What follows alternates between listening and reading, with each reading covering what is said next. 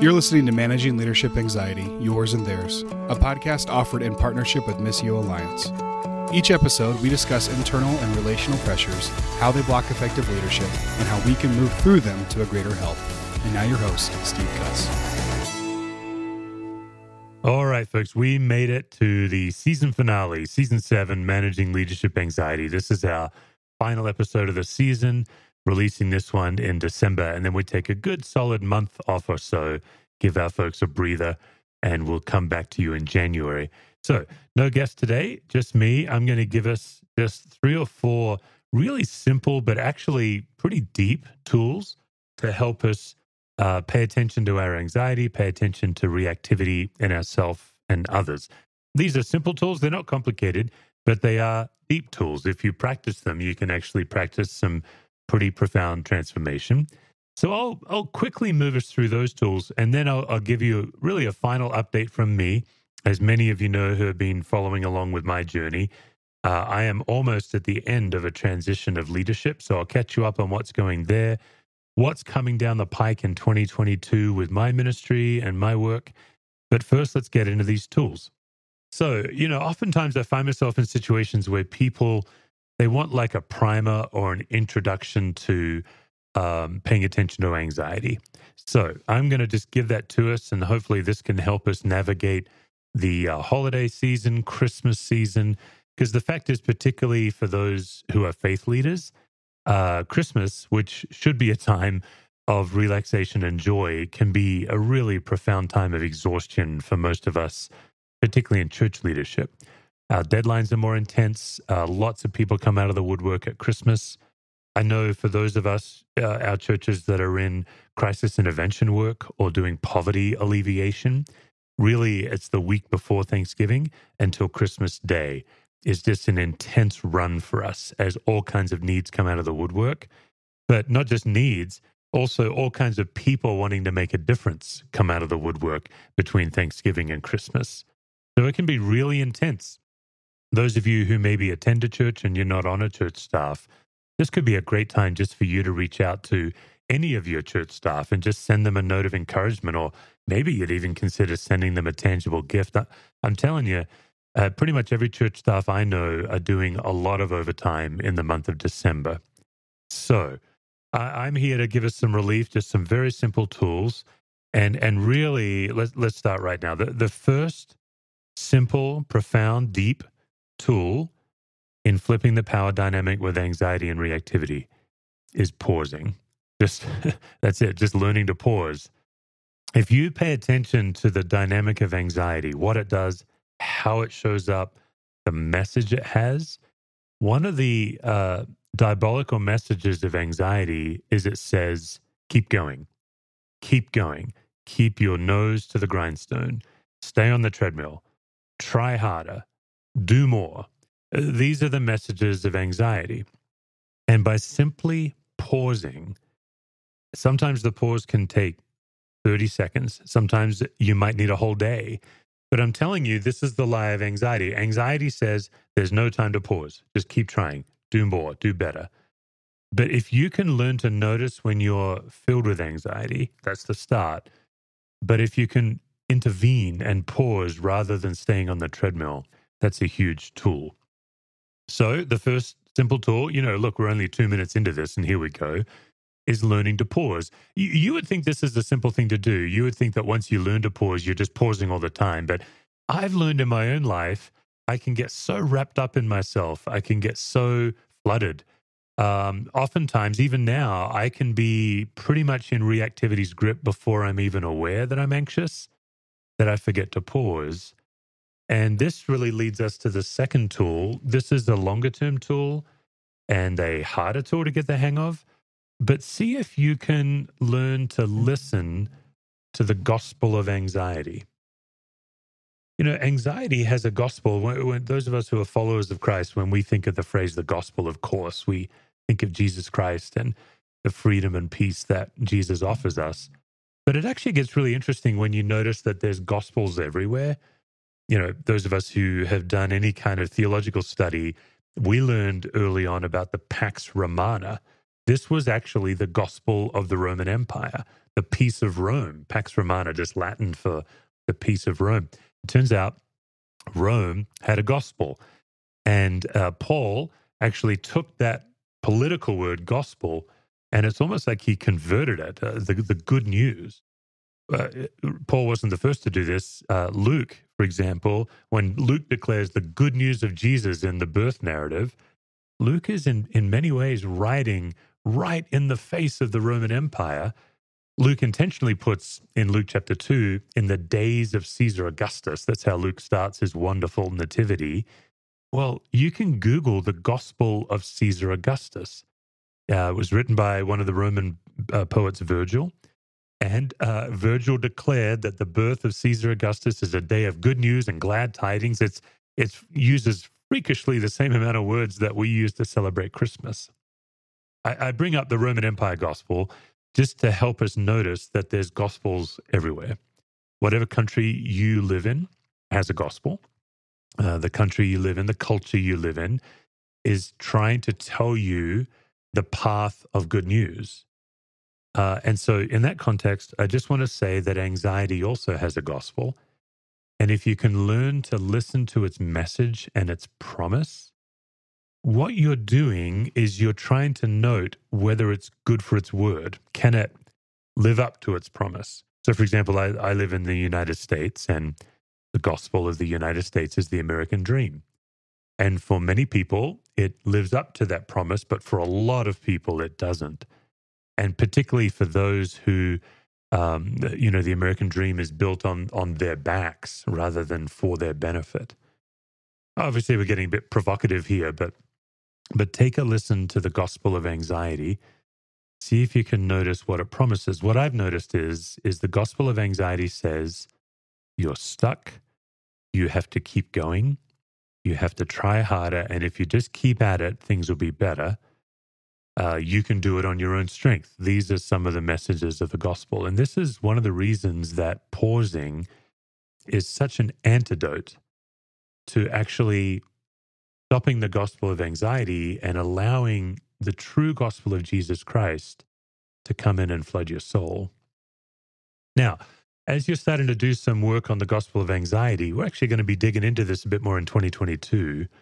One of the questions you can ask yourself is, in these gospels, in these competing gospels, whether it's the gospel of my culture or gospel of anxiety, gospel of Jesus, ask yourself this simple question: who pays? Who's the one that's doing the paying in this gospel, and who's getting the benefit?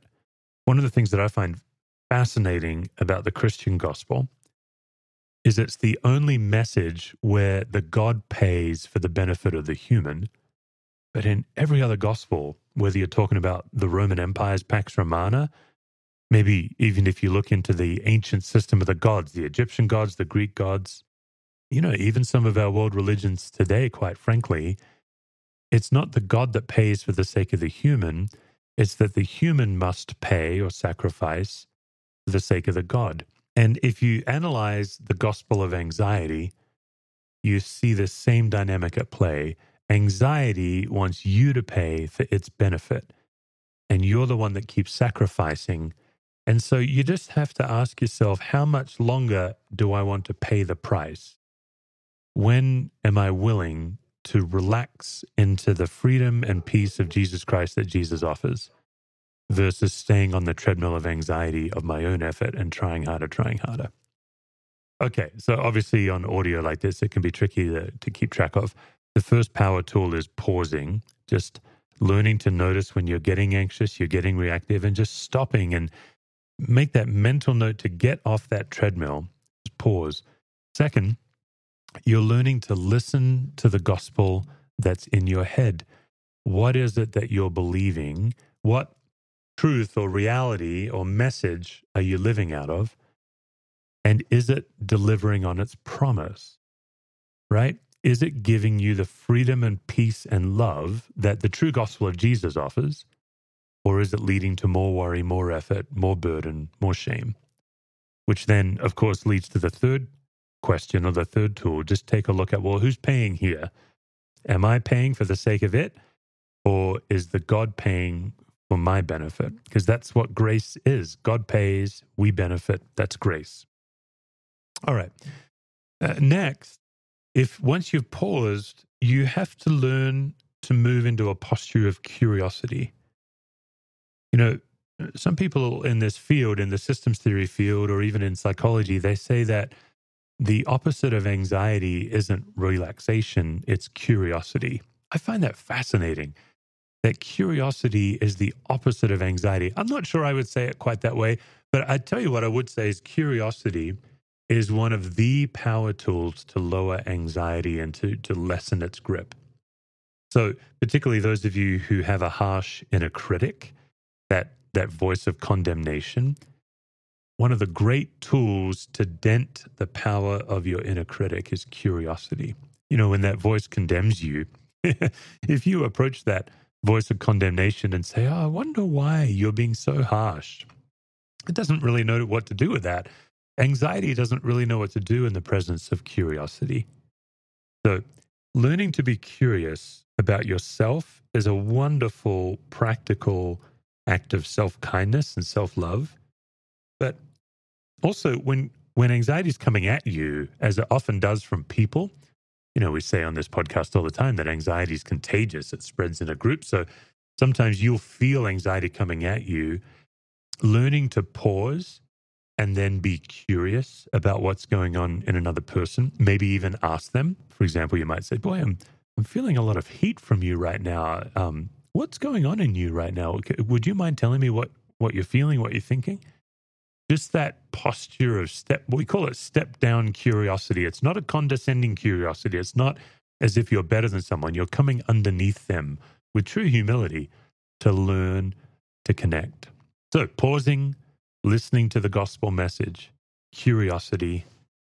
I've had a question come in over the last few months, and it's come in several times. So I think it's a great question. People say, well, as I'm learning to discern the voice of my inner critic, what's the difference between the Holy Spirit's conviction and just my inner critic? In other words, people are saying to me, if I do your tools, I don't want to ignore the Spirit of God in this, which I think is great. Actually, it turns out the difference is very simple. The Holy Spirit is a message of conviction. Your inner critic is a message of condemnation. Paul tells us in Romans 8, there is therefore now no condemnation for those who are in Christ Jesus. So the Holy Spirit will never condemn you, it will convict you. And maybe you're thinking, well, what's the difference? I need a little more. Any kind of Spirit-led conviction is always going to bring you on a path that leads to peace and freedom. So typically when I'm convicted by the Spirit, or maybe even when somebody comes to me because I've done something that needs repair, there's a path available for me. There's a path of repair, repentance, restoration, and then after that, I feel freedom and peace. That's how I know it's the gospel. But my inner critic, if I follow the message of my inner critic, if you will, the gospel of my inner critic, it never leads me anywhere. It just keeps me stuck in a cycle. So condemnation just keeps you trapped in a corner. It wants to keep you stuck. The other thing I've noticed about my inner critic is its message never updates based on my life changing. Maybe I've worked on some things. Maybe God has really transformed some things in my life. But that inner critic, it's the same predictable message. Whereas God's Holy Spirit is more dynamic, leading me into new places, new levels of awareness of where I need to die to something in my life, for example. So at its core, very simply, God's Spirit leads to repentance. Paul says in Romans 4, I think it is, it's your kindness, O Lord, that leads us to repentance. And so it's conviction if there's something that you can do with God to repair, repent, restore, and then at the end of it, you're flooded often with that freedom and peace. If you're just stuck in condemnation, it doesn't progress you anywhere. And it doesn't lead you to freedom and peace. The gospel of condemnation, the gospel of anxiety leads you to a dead end. The next thing you can do is see if you can begin to locate what's generating your anxiety. This is what I call the Big Five. This is a new teaching I have as I continue to work on how to teach this material so that people can kind of hang their hat on it.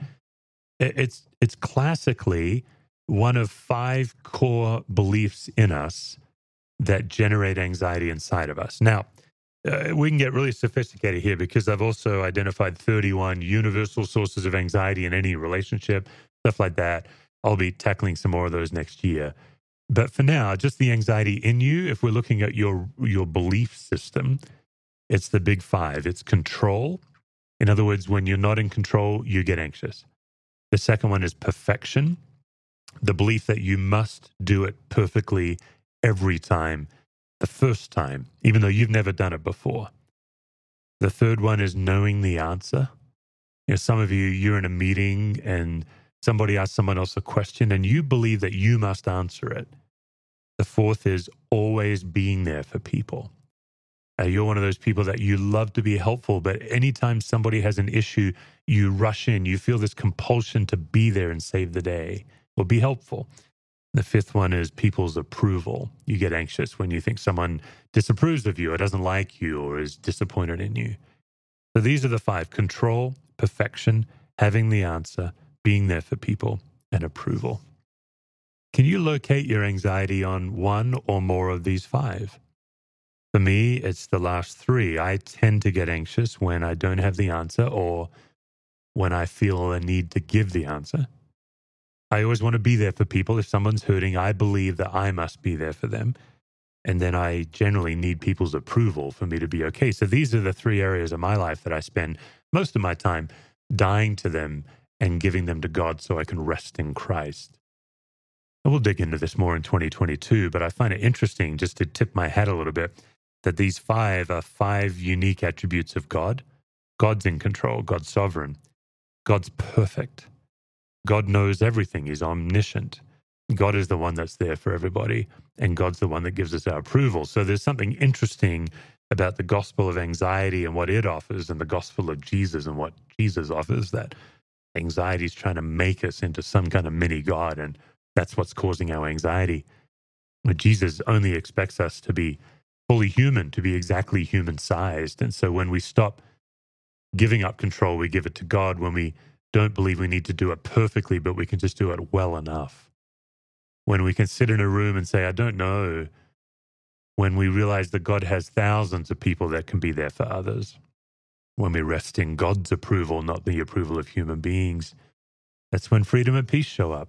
And so as it turns out, the gospel of anxiety is a chief competitor with the gospel of Jesus Christ. These are some themes. I'm moving quickly in our finale because these are themes that I'm going to be fleshing out on some dedicated episodes in 2022. I'm really excited to get them out for you as we really dig in next year on the theology of anxiety and how do we actually let the gospel of Jesus Christ displace our anxiety in the moment. So just hopefully some quick tools there that might help you as you navigate this next month. Those of you who are church staffs, I just want you to know I've been in local church leadership for 26 years. And man, that grind at Christmas, it can be so intense, can't it? Celebrating the birth of Jesus, but having more on our plates to do it can be so difficult just to pause and to get on our tiptoes and just to peek our nose over the manger at the baby, right? Just to take time this Advent and Christmas season to gaze upon the wonder of Emmanuel, God with us. But it's so vital to do. Don't let us be a church staff that proclaims something we're not experiencing for ourselves. I was just recently with some friends of mine at Causeway Coast Vineyard Church up in Coleraine, Northern Ireland. I was doing some work with the incredible staff there. God is doing a unique work at Causeway Coast that I'm just so excited to get to see up close. But one of their staff values they have is when they're sharing where God's at work among their staff, they always want their stories to be present tense, really fresh. In other words, they're encouraging their staff to continue to chase the goodness of God directly, to not be leaning on old stories. And I know the pressure that church staffs can feel, so much to do for God, not enough time to abide in Christ. And ironically, at Christmas and at Easter, the kind of the high holy days of the church, that's when we can feel the most pressure. I just want to encourage you this week, as you're listening to this podcast, what can you do today? What can you do this week just to step on that step stool as a little child yourself and to peek with great wonder and delight at baby Jesus.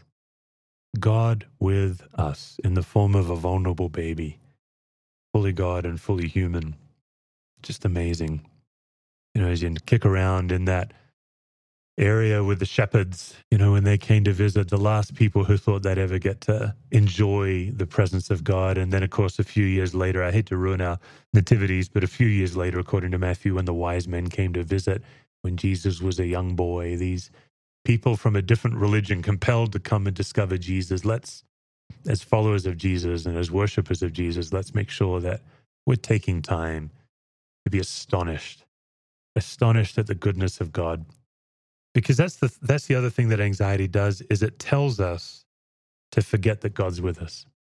It's the opposite message of Emmanuel. The message of God is Emmanuel, God with us. The message of anxiety is it's all on your shoulders.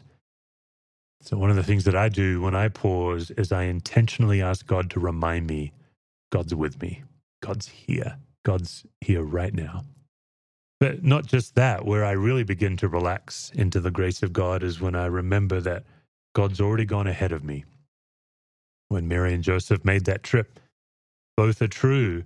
When they headed out for the census, they were carrying God with them. They were not alone. God was in their belly, in Mary's belly. It's unbelievable. But also, God was already ahead of them, preparing the way. Doesn't mean things got easier. God doesn't always smooth the path for us when God goes ahead of us.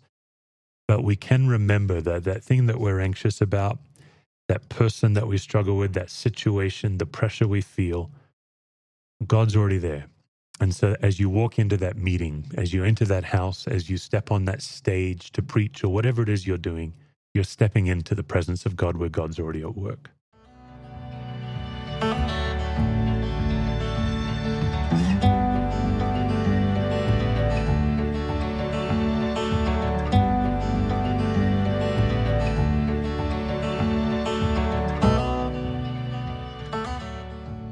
As we rapidly approach Christmas, I want to wish you a Merry Christmas. I wish to remind you that God is with us. And just as we wrap up this podcast episode, just a quick update from me. Many of you have been journeying with me these last several months. I think I announced in the late spring that we had announced to our church that this would be my final year as a lead pastor. And I'm thrilled to let you know that last week, or 2 weeks ago now, I guess it was, November 14th, we announced to our congregation our new lead pastor, a young fellow named Zach Krieger. Zach is a phenomenal man of God. He's an incredibly gifted preacher and leader. He's a great team builder. And I'm really excited to get to work under Zach's leadership. So we announced that to the church, and I just want you to know, as our listeners, it went so well. I was so excited with how excited our church was. Because I've been here 16 years. We've been through a lot together. And you just never know how this is going to go. But boy, from the moment we announced it, our church was ecstatic. Lots of celebration, lots of blessing for Zach and his wife. And Zach will get going with us mid-December. So starting December 13th, I'll step away and just kind of work part-time through Christmas. And then January through the end of March, I'll step away from the church just to give Zach some space to get established, and then we'll kind of see what's best for Discovery. But right now, the plan is that I'll come back in a very limited role, part-time, occasional preaching, lots of support and encouragement for Zach, and pastoral care. And then my work full-time will be managing leadership anxiety workshops and my Capable Life online community. And I'm also getting going on my next book. So here's some updates. Last week, Right Now Media and Denver Faith and Work had me film a whole series of videos that they'll be releasing in 2022. And it'll be 7 videos for church small groups where you can do sermon series, and then your small group can watch a video and discuss on managing anxiety. And then also 7 videos for workplace. So obviously the church group videos are soaked in the gospel.